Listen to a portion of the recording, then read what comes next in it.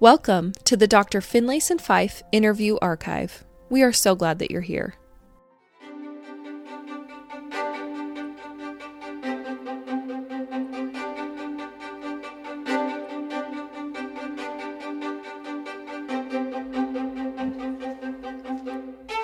In Michael Wilcox's book, What Seek Ye?, he wrote, I have discovered after 70 years of life that we all get hard sayings from time to time.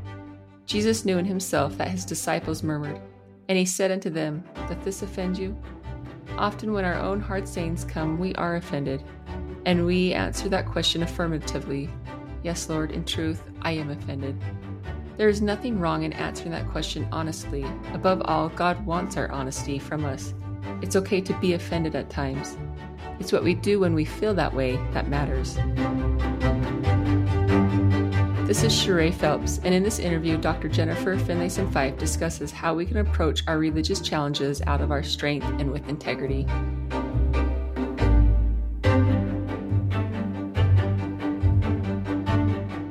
Okay, you've talked about how challenging dynamics arise between a couple when they enter their marriage under a validation dependency framework, and how they'll step back from the marriage and say, they'll reach a breaking point and say, something's wrong with the marriage, when really the marriage is exposing their dependency on validation.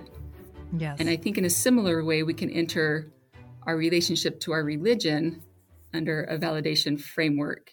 And we might, come to a point where we feel that something's wrong with the religion when in reality, what might be happening is that the religion might be exposing our dependency on validation. Yes.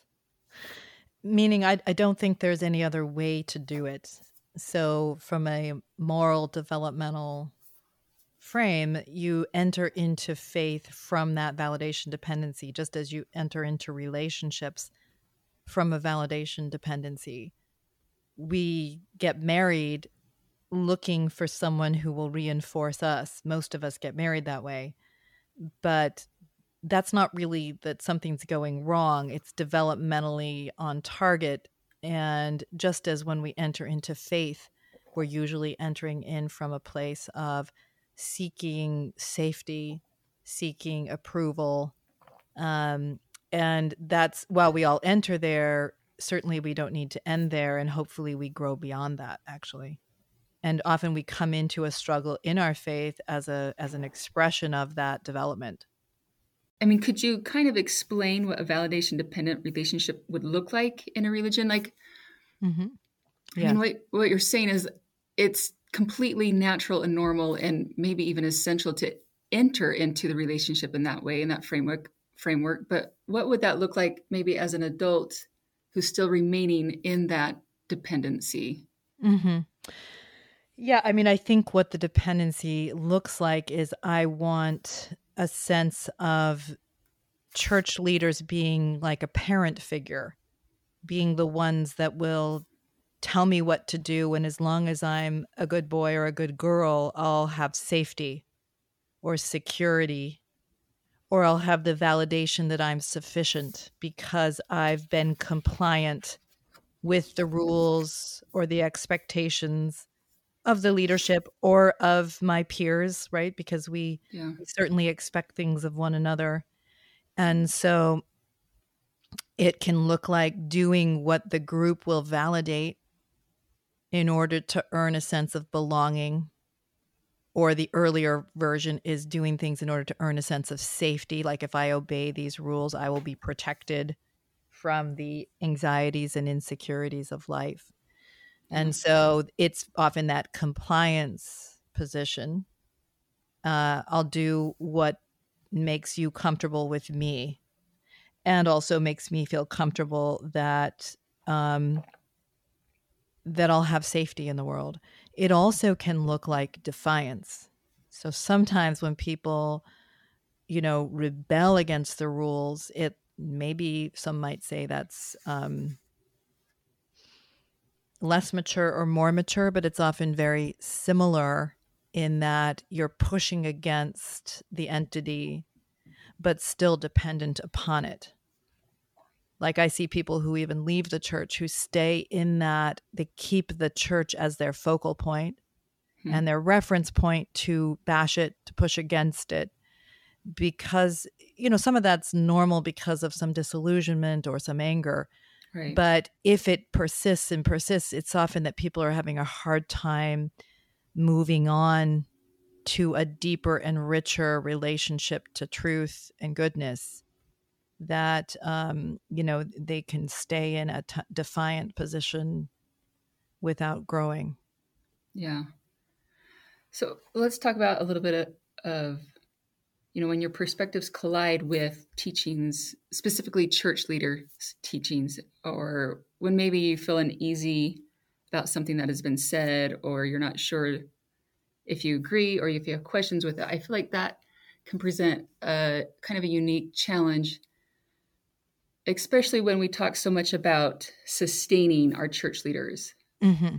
I feel like it can be kind of confusing to know how to navigate, being unsettled or having questions about something they're saying, where you're also trying to feel like you want, or you should sustain them. I mean, how do you, can you talk about maybe how to navigate that where you're not being pulled, into compliance or defiance, but. Right. So a lot of people take the idea of sustaining as you must agree. You cannot question, you cannot challenge, as opposed to a loyalty to what is good. That's the only way you can genuinely sustain, right? Because otherwise it's complicit in immaturity or complicit in dishonesty. And so to sustain, in my view, means that you're standing up for the best in the faith, the best in the marriage or in the family, right? If you're going to do something that's truly loyal, a lot of times people confuse loyalty with complicity or collusion. And so a lot of times people have pressured you. If you're not with us, you're against us, but they use it to say you have to kind of buy into things that are dark or dishonest. And we're going to frame it as loyal. But to truly be loyal to someone is you stand up for what is good and what ultimately will allow all to thrive, even if it pressures the one that you're disagreeing with into some kind of growth. Right? You can't be loyal to your children, your adolescent children, without doing things that are invalidating of what they want. Yeah. And so, you have to tolerate invalidation for the good very often. And if you won't, the system will suffer. The family, the parent-child relationship, the faith. That is the way we grow.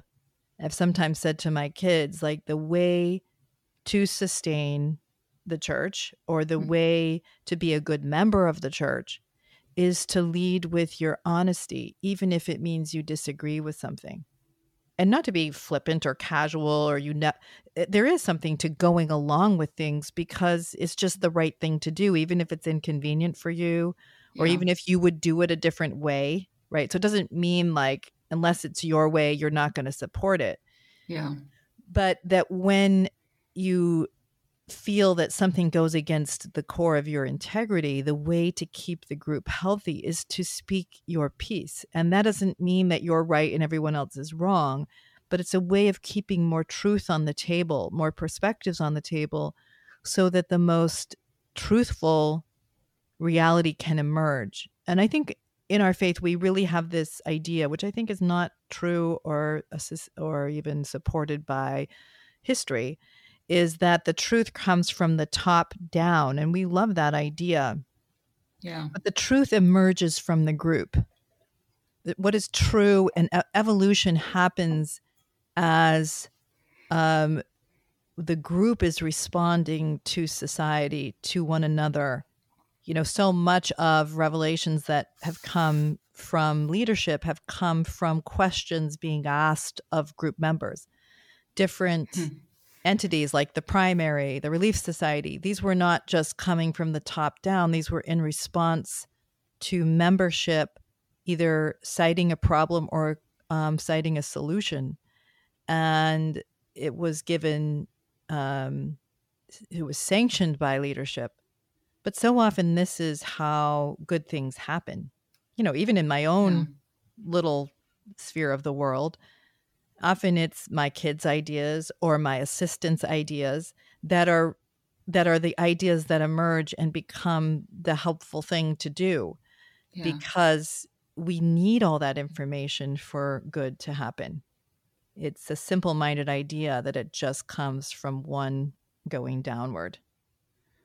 Yeah, I think that's really important to understand that sustaining doesn't mean pushing aside all your thoughts and your perspectives and your beliefs, but embracing them with honesty in a respectful way.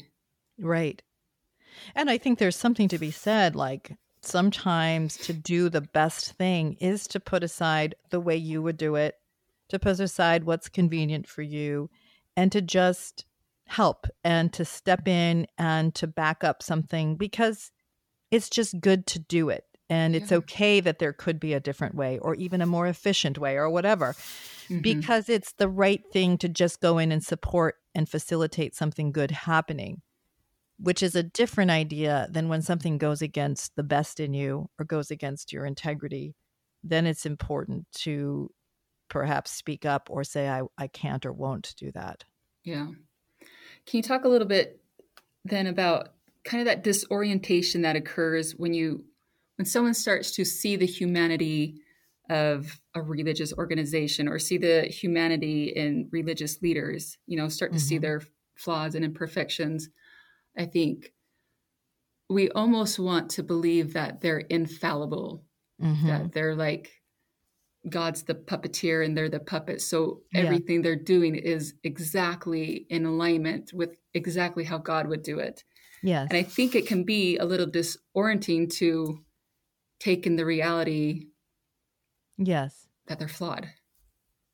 Absolutely. Because I think, we like that idea. We want that idea. I mean, my friend said this to me. I don't know if it was her idea or not, but in Catholicism, it's said that the Pope is perfect, but no one believes it. But as Latter-day Saints, we all say the prophet is imperfect, but no one believes it. Yeah. Yes.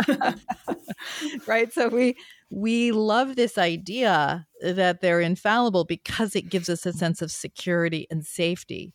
I don't need to take up my moral responsibility and really think through something for myself and really take responsibility for my choices, because I live in the consequences of those choices.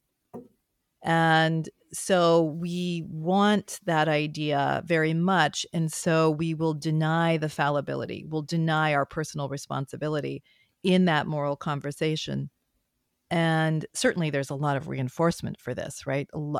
People aren't just making this up in their own minds. They go to church and they hear things like obey, obey, obey, and everything will work out great. And so, but it's the reason why it takes hold is because we like the fantasy that will give us security and allow us to exit from the responsibility of our choices. A lot of us want just obey and God will reward it, rather than, are these consequences I really want to live with?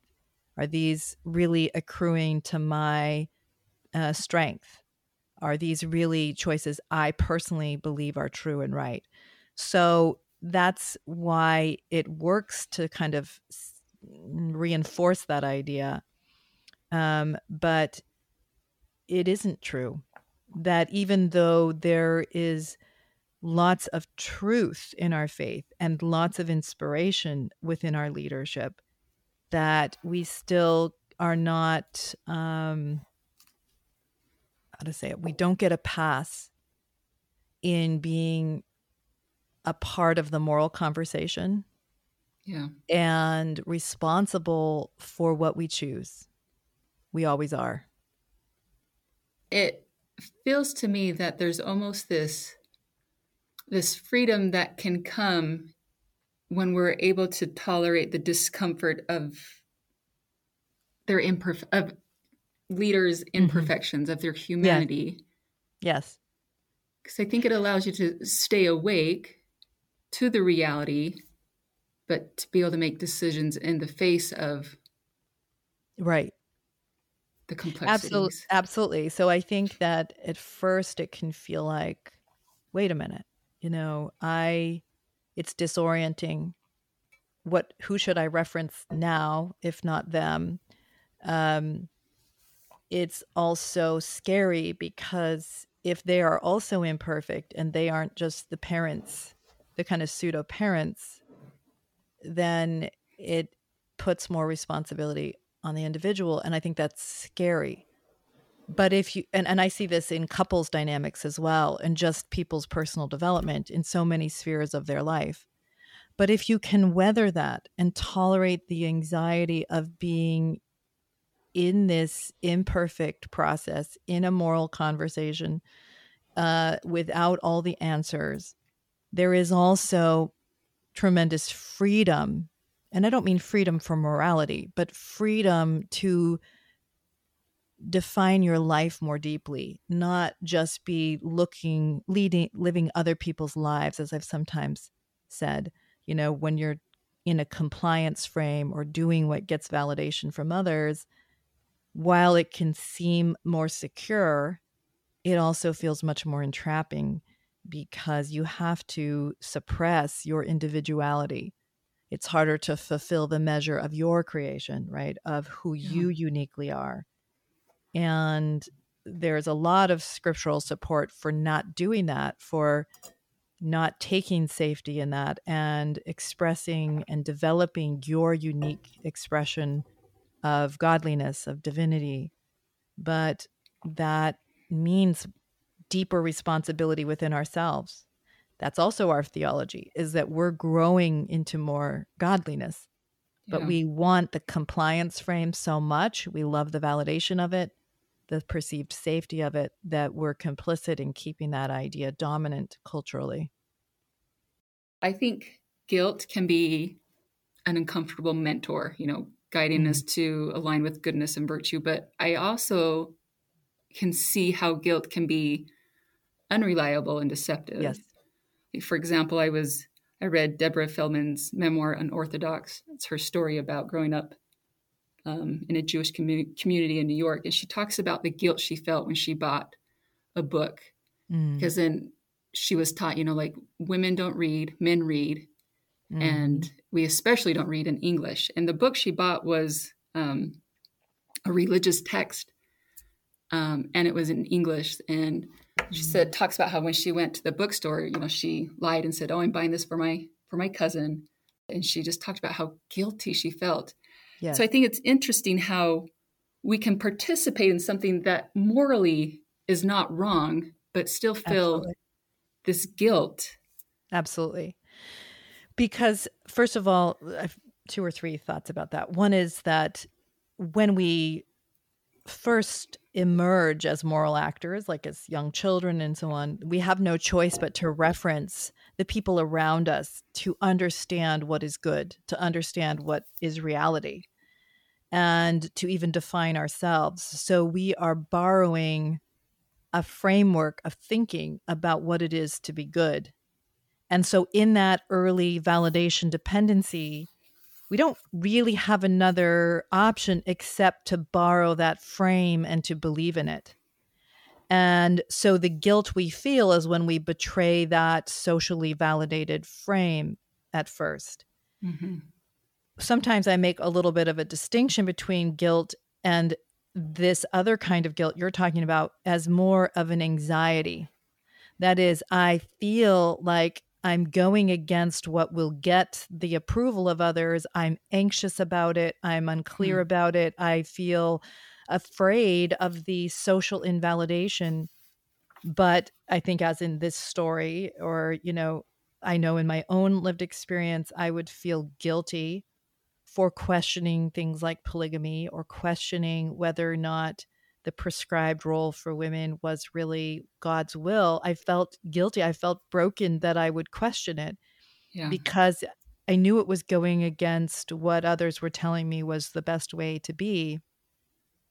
But there was a part of me that also didn't feel guilty about it, like felt like there was something there. And so I was in that tension as I was evolving out of a compliance guilt and into a deeper integrity position. So I think it's in some ways discerning between, is this a guilt that's coming from my honest conscience, that I know I've done something wrong, that I've done something harmful, that I've done something that I can't back up? Mm-hmm. Or is this about going against what others have told me, but that doesn't feel right to me? And I'm not saying this is easy. This is a tension and a necessary one and an uncomfortable one to discern and to tease that apart. Yeah. But I think if we have been taught that we shouldn't listen to ourselves, that listening to ourselves is dangerous, well, then that will inherently infect that developmental process. Yeah, and I like how you use the two different words, guilt and anxiety. And I think as you walk through that process, I think it takes walking through it to be able to discern, like, is this guilt or is this anxiety? Like, am I truly feeling that there's something wrong with this, or is it just my anxiety based upon how I might be perceived? Right. Which in your Facebook groups, there's a lot of different discussions, and I've seen some discussions around like the wearing of garments, and I think the way that we relate to our religious practices, and maybe exploring them and trying to decide for ourselves the value that we see in them and how we want to participate in them, I think that can cause some confusion around guilt and anxiety as well, especially when there's the scripture in the Book of Mormon that talks about, it's after a trial of your faith that you receive a witness. So I feel like there's somewhat of this idea in which we teach that if you want to gain a testimony of garments, then you need to wear garments. If you want to gain a testimony of tithing, then you need to pay tithing. And so I feel like there can be a little bit of anxiety if you're stepping back and maybe participating in some of those religious practices differently. Yes. I don't know any advice that you would have as someone's trying to navigate and maybe create a more honest relationship with their religion and their religious practices, how they can do that in a way to... Well, I think one thing I would say is to have patience with that process of discerning and teasing things apart. Is this coming from the best in me, this uncertainty, this anxiety, this guilt? Or is this coming from something lesser in me, the anxiety or discomfort or guilt? I think there is real value in stepping fully into something to try it, to test its merits, to commit. I think there's great value in that because I think it can help clarify. I think there's also value in trying the opposite. And we're afraid of that idea, right? And I don't mean to be flippant about it, but it's to say, can I see myself as an honest agent in the moral conversation rather than, just being afraid to consider the alternate hypothesis, the alternative idea? Yeah. And, I think that I've found both things to be helpful in my life. For me, going on a mission in part was, I was kind of a doubter from an early age. Even at age 9, I remember asking my primary teacher questions, what if you don't get an answer when you pray? Things like that. I was, yeah, I'm sure. Exactly. I know. I think it was just like, wait a minute, if there's only one right answer, there's something fishy about that. Like it just didn't quite fit right with me. And so I was always trying to consider, although I was very compliant by nature. Yeah. And so I had these questions that persisted, but I really was, going to seminary I wasn't disobeying anything really. I mean, I was a pretty compliant kid, but I just couldn't quite get the confirmation that I wanted. And so going on a mission for me was, I'm going to step fully in, give it everything I have, because I need to do that to test its merits, to test what it is. And so I did do that.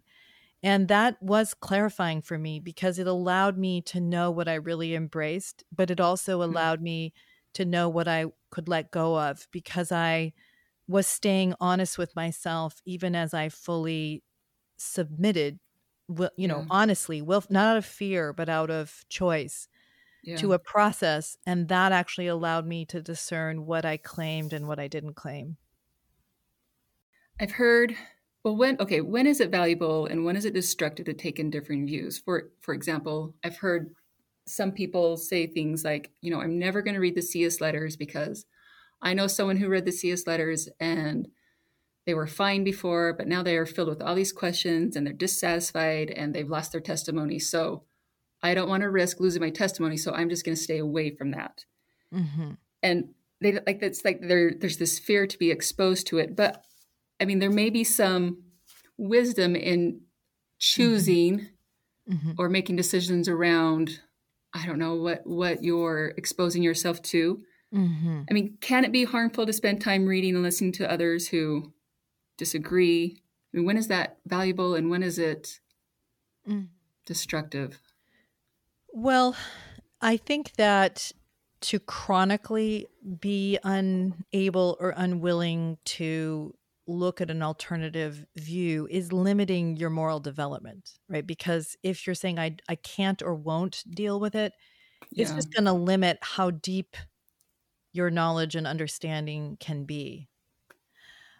On the other hand, I do understand that, when I came back from my mission, I had more clarity.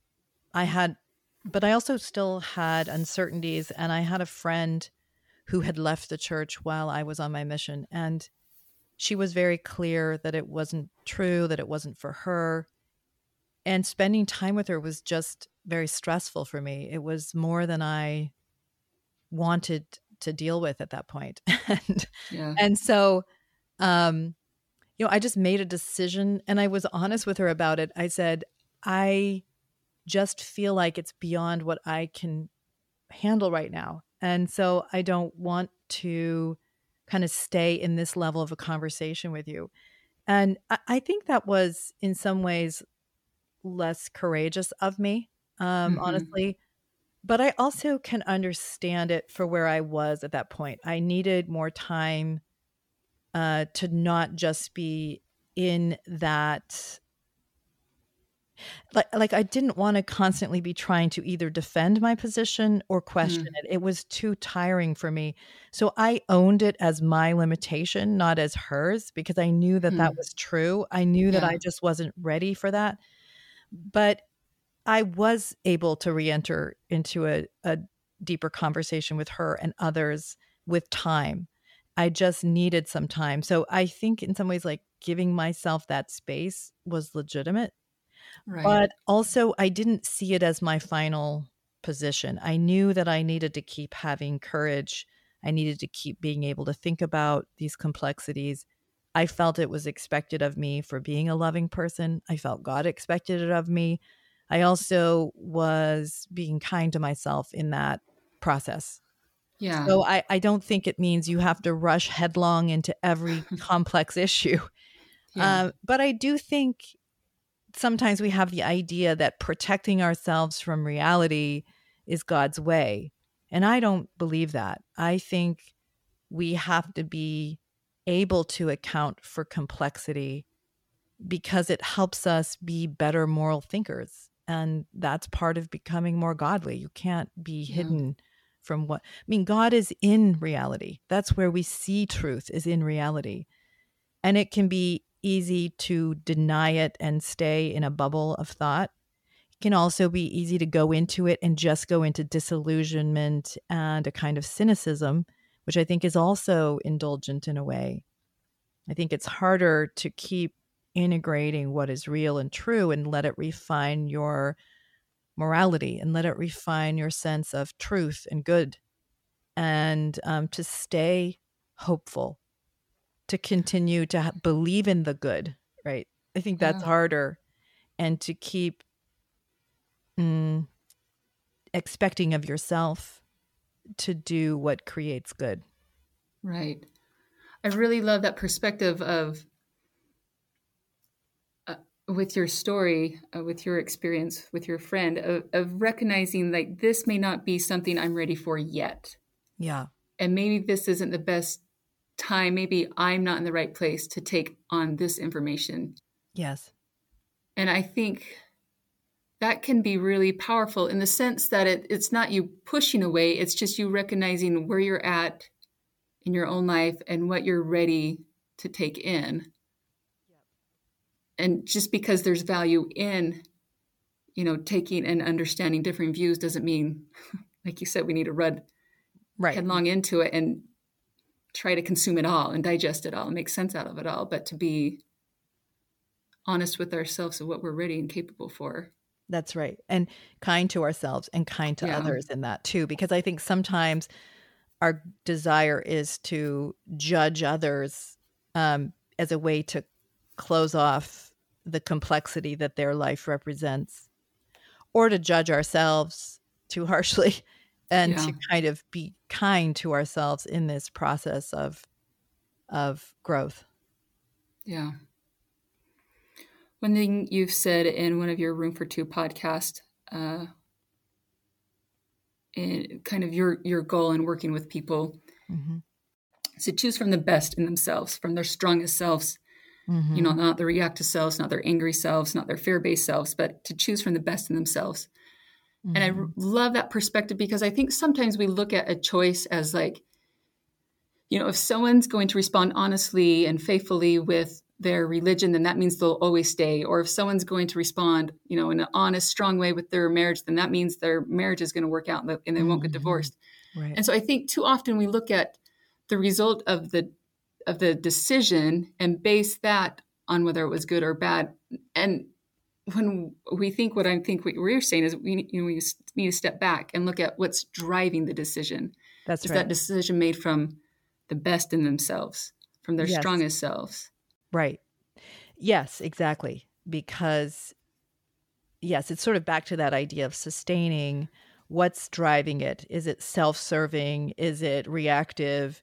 Is it fear-based? Or is it morally courageous? Is it about trying to discern and assert what's most right, even if it means invalidation or your personal discomfort, trying to get to your strongest self when you're making these really important decisions, these self-defining decisions.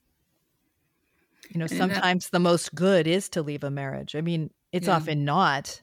Often it's to stay and struggle to keep developing through what the marriage is exposing about you. But sometimes it is the most right thing to say no to what's happening in the marriage, even though it may be hard and may not get the validation of others. So, yes, exactly.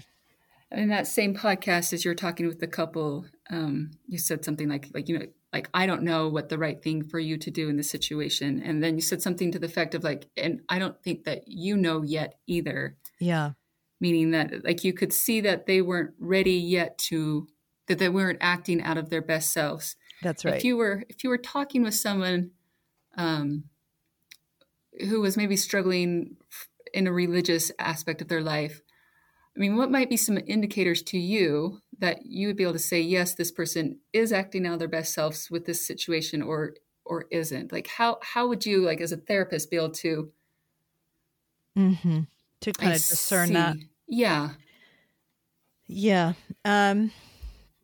Well, it's tricky because I think sometimes when people feel disillusioned, and it's a fair response to have, because especially if they've grown up, who the family is.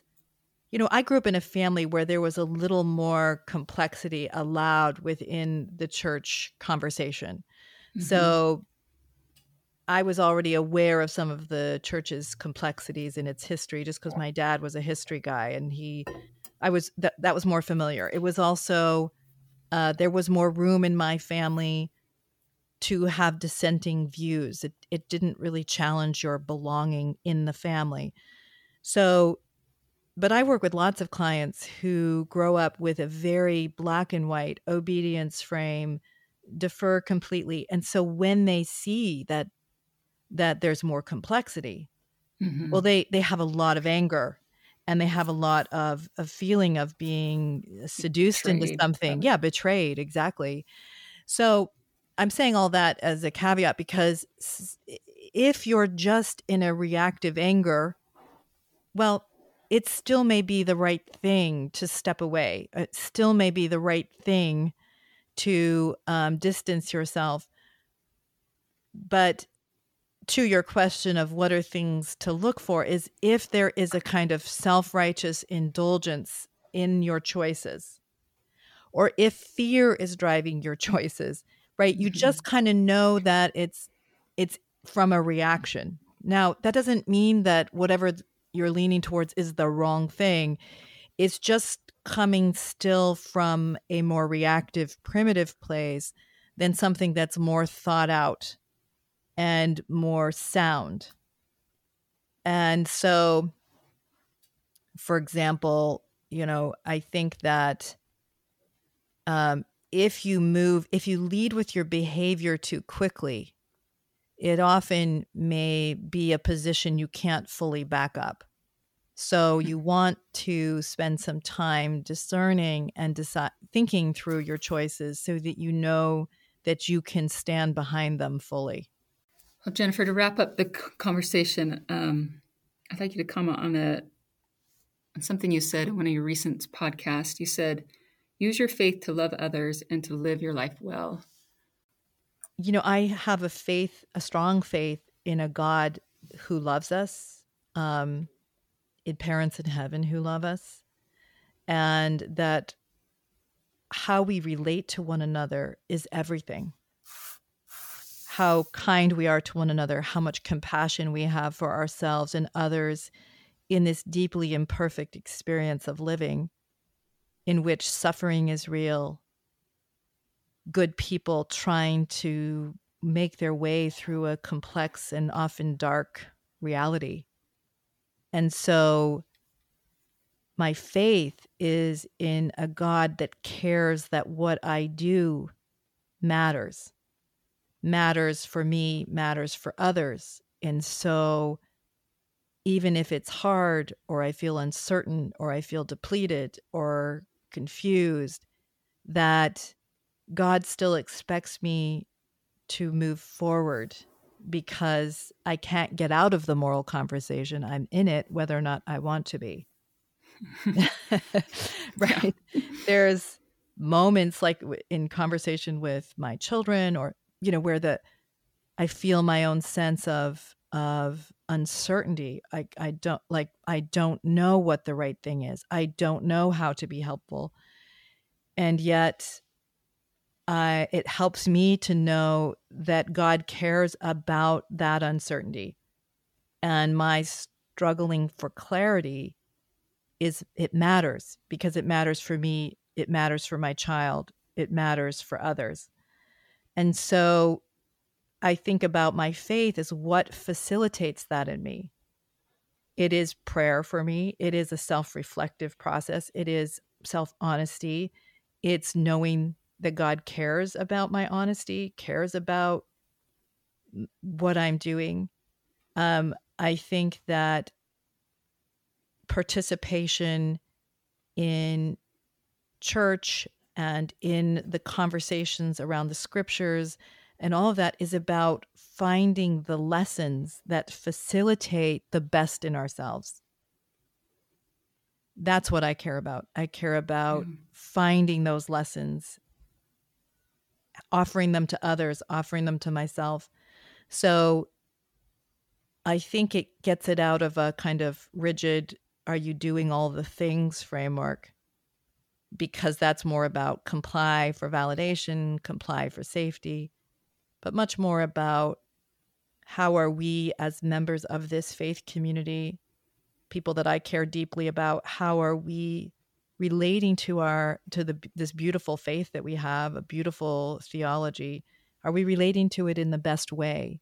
Is it helping us to be more loving people?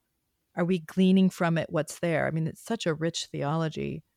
Yeah. And we often focus on the most behavioristic elements of it because it's very human to do that. But I'm interested in us reaching for the richer, deeper parts that are there for us to facilitate our ongoing relational and moral development. Jennifer, thank you. I really appreciate the way that you kind of approach life in general. There's so much focus in everything that you talk about in responding and making choices with our integrity, with the best of ourselves. And Yes. I just find that to be a very powerful and freeing way to live. Yes. So thank you. Thanks for this conversation.